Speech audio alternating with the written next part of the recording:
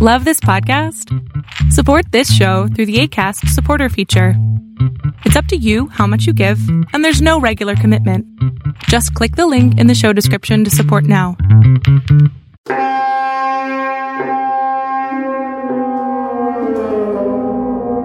This is Melina Lee Williams-Haas.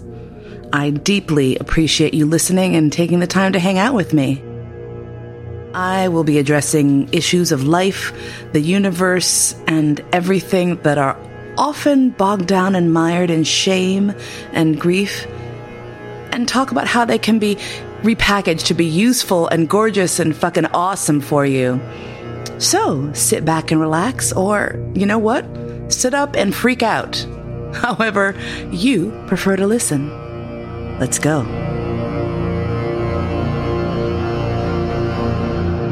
Today we just came from rehearsal, and by the time this airs, that is, if I get it in on time, it's already late, so we'll see how lenient my producer is. I'm supposed to have my things in by Monday, and it's Wednesday, so, you know, that's not the awesomest thing. I'm a bad podcaster. But in order to make up for that shortfall, I have obtained an amazing special guest this evening, fresh from a triumphant tour of Europe and hot off of the presses from a triumphant performance of his opera Sycorax in Bern, Switzerland, is the legendary contemporary composer Georg Friedrich Haas. Welcome, Mr. Haas. Welcome. Good evening, everybody. Good evening, all my fans. Well, once they know you're my guest, they will certainly be queuing up to listen. How was it for you being in rehearsal today? It was incredible, because the conductor has performed it the second time, and there were many musicians who have performed it before. And it's incredible to listen how this piece develops, how these very complicated microtonal harmonies get closer and clearer and clearer. I want to also point out, this is the youngest ensemble we've worked with, isn't it? Maybe two, yeah. I think. Yeah. Because we had Klang Forum, which is very seasoned veterans, obviously know what they're doing. And then we had Alarm Will Sound, which is, again, sort of a younger, it skews younger. I think it was definitely a younger group. And now we have this group, which feels to me even younger still, I think, a bit. So I think your prediction of the fact that as time goes on, people will have more open ears and hearts for what you're trying to do. I think that's an accurate prediction. That's absolutely. Just to explain, those who are not professionals about contemporary music, and I think this will be 99% of my music is microtonal. I say this means the musicians have to play pitches which in traditional music are wrong. Well, traditional white music. Traditional white music are wrong, yes. Thank you. And also in most other traditions, because this is a very special sound quality which is based on acoustic analysis of pitches. Yeah, but the other thing is that most other cultures are there for stylistics and note sliding and freedom to play. Yeah. And so many other, if you look at Eastern music, it's a whole different system, right? Yeah, but the fact that they have a different system than the European or the Western does not mean that all these different systems are the same, because they're absolutely different. Right, but that's my point, is that on these different systems, the idea of a wrong note is going to be different. Yeah. But we also have to be conscious that, for example, a piano or a synthesizer in traditional Indian music would be just out of tune, horribly out of tune. Because what is wrong and what is correct depends on the cultural tradition. But the problem for the musicians in my music is they have to perform pitches which are based on their experience, wrong pitches. Sure. And they have to, first of all, they have to play these pitches as beautifully as they play the correct pitches. And now the real problem is coming. And they have to play these pitches more exactly than they are normally used in European and American music. And this is a huge, huge challenge. And maybe you remember, I've spoken about one notation which might be misinterpreted. And then at the end of the rehearsal, the bassist and the viola player, they came together and they just practiced these intervals. And this is, for me, always as a composer, one of the most beautiful experiences when I watch musicians in their free time. Because they are, after rehearsals, they are not paid anymore. Just they go into during their free time to find the right thing because they are fascinated with this. Exactly. And this is what I love about working with musicians, is the curiosity, right? And it's the thing that I always love about working with other actors who are people who are curious. You know, this is something that I discovered about myself that was different from a lot of other people, is curiosity. And the idea that there's some people who are given an answer and are fine with that. And there's some people who are inspired even when they don't have an answer to continue to push and find one. And that has always been, for me, so important. Like, it's literally one of the baselines for whether or not I feel like I can connect with someone. Yeah, but when you say musicians are more, what did you say? Curious. More curious. This is not true in general. Those musicians who play contemporary music, they are curious. Well, but for example, if you go... what other musicians am I working with? Well, for example, with traditional orchestras, and there you have the problems that... Sure, but I haven't worked with a traditional orchestra, have I? Sorry? I have not worked with a quote-unquote traditional orchestra.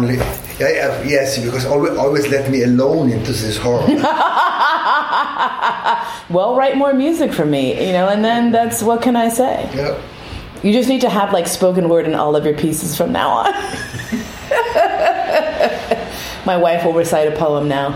And they're going to be like, wait, don't give Haas any more commissions. He keeps having his wife read crazy shit in the middle of every piece. But it's so energizing, and especially because I don't have fun. This is not like a fun piece for me. Afterwards I feel like half of my bodily fluids have been drained and I just want to crawl into a hole and sleep. And so to have the energy of the musicians is really super important for me. I realized in a piece like this, like when I do my solo show 69 Stories, there's a lot of variation. There's some happy stories. There's some sad stories. There's some wacky stories. But this is just relentlessly fucked up. Hopefully the next two pieces will not be relentlessly fucked up. Yeah. Because, Hyena 2 has a very different arc, and Hyena 3 will be more inspiring and more uplifting, I feel, because ultimately the arc is, how do you accept yourself when parts of you are damaged or ugly or lashing out? I think that Hyena is the piece in music history with the most beautiful happy end. The happy end of this piece is not the music in the music. It ends with this person who is a storyteller who tells her story, which says she has very few chance. And if you just listen to the piece, you would not believe that this person will really survive. But the happy end is that now you are standing here. And I think maybe this is one of the reasons why this piece, Hyena, is beyond the musical energy, because you tell a story about utter desperation, about hopelessness. Not always hopeless, because the last sentence is, she's waiting, I lose hope and I will not, which is also an extremely beautiful sentence. And she's puts this last sentence, opens the door to the fact that, yes, you made it until now. And this gives also people a strong energy to trust that it is possible.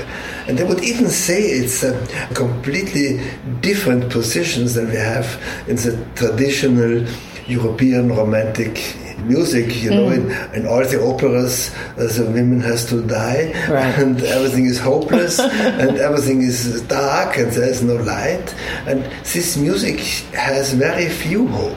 But this very few hope increases by the fact that you, Molina Lee Williams Haas, is now standing here and telling it. Standing on stages all over the world, right? Yeah. I mean, like, this is the thing that is... And I'm going to get, like, super emo. This is the thing that's so shocking to me, is that, like, when I'm in it, performing it, I just feel that void opening back up, And the reality is that as an alcoholic, that void is always there. We're walking on the edge of it, on the edge of a cliff at all times. And living like that can be very exhausting. Yes, but this is the gift which you give the people. Yeah. You are brutally honest, really brutally honest. You speak about the darkest and most uncomfortable experiences which you had during your during disease. You're speaking about the most horrible and most disgusting experiences which you had during your disease. And this is still the sanitized version. Like, there's I didn't include all the horrible shit. I don't have hours. Okay. But this is the thing, because as I'm talking about fine, I pissed in the bed, blah, blah, blah. There's not the waking up and literally not knowing where the fuck you are or who the person next to you is. Mm-hmm. There's living in... I allude to it, but the state of my house before I went into rehab and my friends helped me to empty it was like a hoarder house. Well, the state of my rooms, the rest of the house was not as bad because other people lived there and I kept the mess to myself. But the depth even there is not. I don't have to go into detail. The music tells so much of it, right? There's still the idea of that horror being deeper is certainly present. But as you're an artist, also when you write the text, I think it's stronger when you just have this one thing with being in the bed and having it twice. If you would add a second story and a third story, the effect would be neutralized. Yeah, I mean, I guess that's true. That's an artistic trick. Sorry. Oh, I'm good. It's so rough because there are not a lot of examples in the public eye of people talking about the reality of being an addict or being fucked up. Margaret is the only other person that I can recall. I'm trying to think of any other people who have done such public discussions about it, right? I don't remember seeing very many celebrities or high profile people, or even people who are recovery, sort of celebrities. There's one of the shows, one of the intervention shows, the interventionist is this pretty blonde lady, and she, deadpan will tell you about when she was a crack hoe, basically. And at the lowest depths of her, and you look at her and you're like, here she is in her cute shirt and her nice jeans and her beautiful pumps. How could this person have, and so it's very illustrative, but there aren't many, I can't think of any, maybe it's just my ignorance, people of color who are publicly talking about addiction and recovery from these things. I'm not so much a part of the quote unquote recovery community, so I don't know a lot about that, but it feels very dangerous. Every time I get up there, I'm fully expecting, no shit, someone to just shake their head in disgust when I say these things. I'm staring at the audience going, who's going to be the one? Of course, it has never happened. And if it happens, this person is punished.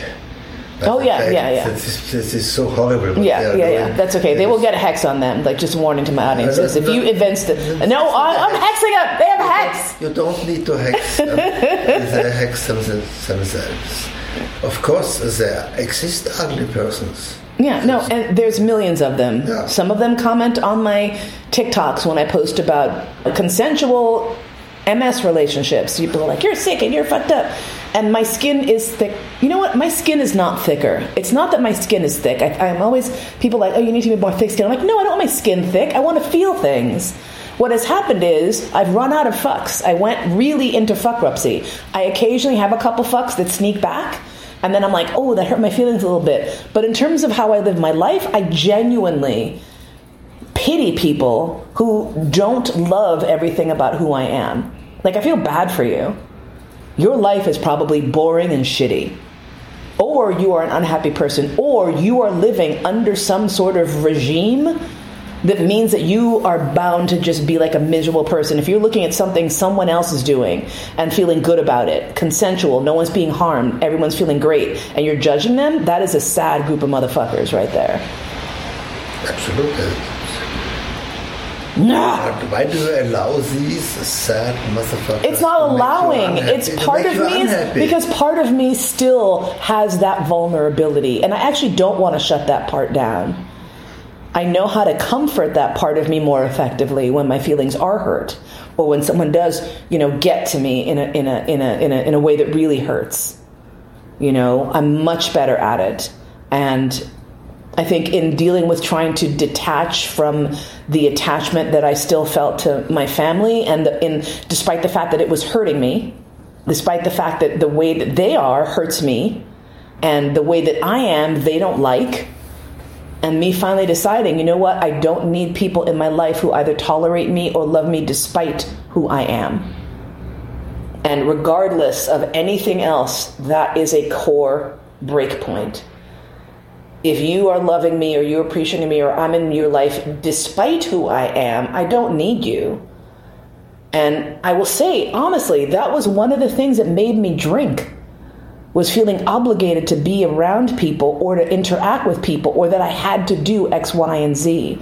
And I needed that liquid courage to go and do the things I quote unquote had to do. And as a child, you don't have those choices. As an adult, I sure as fuck do. And I need to get the fuck out of those. Cause seriously, that shit, that's pushing you towards relapse right there. That's the shit. When you're an alcoholic and you're walking on the edge of that cliff, that's the shit that drives you back over. Because you make choices to engage with people who are harming you. Not that those people are making you drink, but that you have made a choice to go and let people into your sphere of interest who don't love you unconditionally, truly unconditionally. That's where people fuck up. It always makes me crazy when people are like, oh, I'm going to drink if this, and it's like, no, you're choosing that. When you are in your disability, when you're in your alcoholism, you're not making choices. But when you're sober and you pick up, that was a clear-headed choice you fucking made. You know what I mean? That's the thing that makes me the most crazy about relapse, is that I personally, for me, feel like that first drink would be an absolute clear-headed choice. And why would you do that? Unless you were suicidal. And there's nothing that terrifies me more than death. So, that's all I needed. I needed to know that I was going to die. Which is also the beginning of Hannah, that you understand if you don't stop, then you will die. And here's the thing. As many people who do interventions will tell you, there's this idea that you have to hit rock bottom. That you have to be in the absolutely most miserable place you could physically be in order to understand that you should stop. And I was like, wow. I actually didn't get to rock bottom. I had a home. I still had friends. I had my cats. The rock bottom was to... my rock bottom was to have that moment in the mirror. Yeah, absolutely. But the thing is that for so many people, that moment in the mirror... I can't tell you how many stories I've heard of people who've been like, yeah, I knew I was dying, but I kept drinking. I knew I was going to lose custody of my kids, but I kept drinking. I knew I was going to... You know what I mean? Those stories are perpetual. And so to me, I was always like, wow, that's how powerful that lure, that ability to erase your mind is. And I fucking get it. Because I tell you, on many days, I wish I could erase my fucking mind. Because it's doing things that I don't even understand. I don't even get what my brain does sometimes on some days. But you hide this from me very well. I hide it from you by sleeping. But I do leave you notes to remind you. So that you can remember. Yeah. Well, maybe I should just tell a secret. In our living room, there's a note, it's big letters, which reminds me, reminding slave might be crazy. I'm trying to explain to him, it's interesting because you have not had a partner who has gone through menopause, and you have not had a partner who was me, so so it's very interesting to have to say, you know what, my chemistry is fluid right now, and it's hard, and I might feel like completely nuts and off my rocker. But the good thing is that you are already like way beyond me and crazy, so I'm just catching up to you. Well, but I'm so dumb.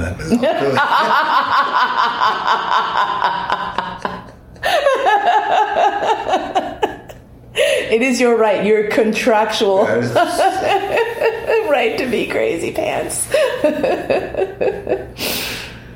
I love you. I love you, darling. And going back to this rehearsal, this is one of the most beautiful things which may happen in life. If you can see, if you can feel, if you can watch, if you can hear, if whether your love turns to something beautiful and important, which is going further than your relationship. This, as well as the operatic works, is a music, is a work which only is able to exist based on our love. And that this love now is getting into an abstract second level. This is a huge gift of the universe to us. Yeah, you're right. And I feel like it is very much an honor to be able to do this work. When we first met, after I've made my bargain with the universe to say, like, either give me everything I want or I'm going to get a corporate job and I'm out. I'm taking myself off of this path. I'm done, and the universe was like, no, okay, fine, here you go.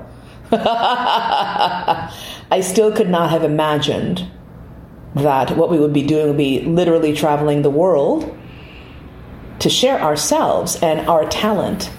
And the fact that our talent dovetails so perfectly in this way is so remarkable and so precious. And I am just so thrilled that we had come this far. Like, even if we did nothing else, this is an amazing legacy. We have an opera and we have this piece. But the reality is we have like at least 4 more pieces lined up that will be further explorations of how beautiful it is when you are honest and you live your authentic life. Like, I remember today I got up and I was like, I don't want to do anything. And I got up, I jumped up to make you lunch because I was like, oh my God, he's coming home in 40 minutes. I got to get everything together. And then I was like, I'm just going to lay back down. And then I was like, no, I should be. And I was like, wait a second. Why am I perpetually feeling like I should be doing something else? Like, I feel like I'm lazy if I lie down and think about stuff. Meanwhile, people are paid millions of dollars to think about stuff, right? And I realized that as a Black person in America, the messaging takes, and it's in your skin and in your cells, even if you have worked hard to rid yourself of that. And so the idea that I am not at a desk, I am not producing something at the end of 8 hours plus an hour for lunch, I have not put money into someone else's pockets or my own, is somehow a failing, versus me realizing, holy shit, this is the life I have craved since I was 5 years old and dragged out of bed and put into a shower and forced to sit in a room with a bunch of other smart kids at 9 a.m., at 8:30 a.m. When I was like under my covers at 2:30 in the morning reading book after book after book after book. I was like, I want to do this on my time. And now, aside from our travel days, we do what the fuck we want. You have maybe 2 days a week where you have some structure. And I have my structure dictated by you, and your structure is already pretty fucking flexible. And we also I fight to keep this freedom as intense as possible. And we will, because the reality is, even if we had to scale our lives the hell back and live in some little one-bedroom apartment somewhere in a basement, Professor, I would still be so happy to be with you. I would be too, darling. It is just so wonderful to do this. And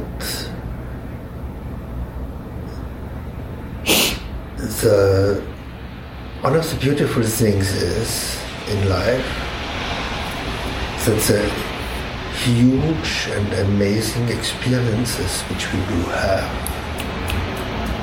remain in our memory. The huge and amazing experiences which we have remain in our memory. Nobody can steal us today's rehearsal. Yeah. Nobody can steal us the first performance of the Crags. Nobody can steal us the happiness which we have in our personal life when we are together. And this is a gift for our life, and I'm so thankful for that. Grateful for that, sorry. You can be thankful. You can be thankful. You can be grateful. You can be thankful. You can be everything, because you don't have to earn anything in life. There's some things that are just intrinsically the right of human beings, and you also have earned it. You have learned so many lessons in the hardest way possible, Professor. Excuse me, that's not true. I have still the white privilege. I have the privilege to be born in an upper middle class family. You can have. I had the privilege to go to university. Yes, you can have all those privileges, and that does not negate the fact that you were abused and had a childhood as brutal as any I've heard. Here's the thing, you can have all the privilege you want, but if I had to choose between coming up in an abusive house, okay, there was abuse in my house too, but nothing to the extent and the depth and the breadth of what you endured. And if I had to trade, if I could be an upper middle class kid and have gone to school and all those other things and add to that the layer of the abuse you suffered, absolutely fucking not. Absolutely the fuck not. And I'm not even kidding. Like, would I, if I were given that stark choice, which is this stupid thought experiment, right? But if I were, I'd say like, okay, I guess I'm going to have to figure out how to not finish school because I don't want that. I don't want that weight. But the thing is that the comparison is a moot point. This is not how life works. How life works is, as far as I'm concerned, you make the choices you can make, and then you're buffeted around by some choices you can't make. But in one point I agree with you, that I did really miss an important point of my life. If I could have a choice, I would try to be as kinky as you were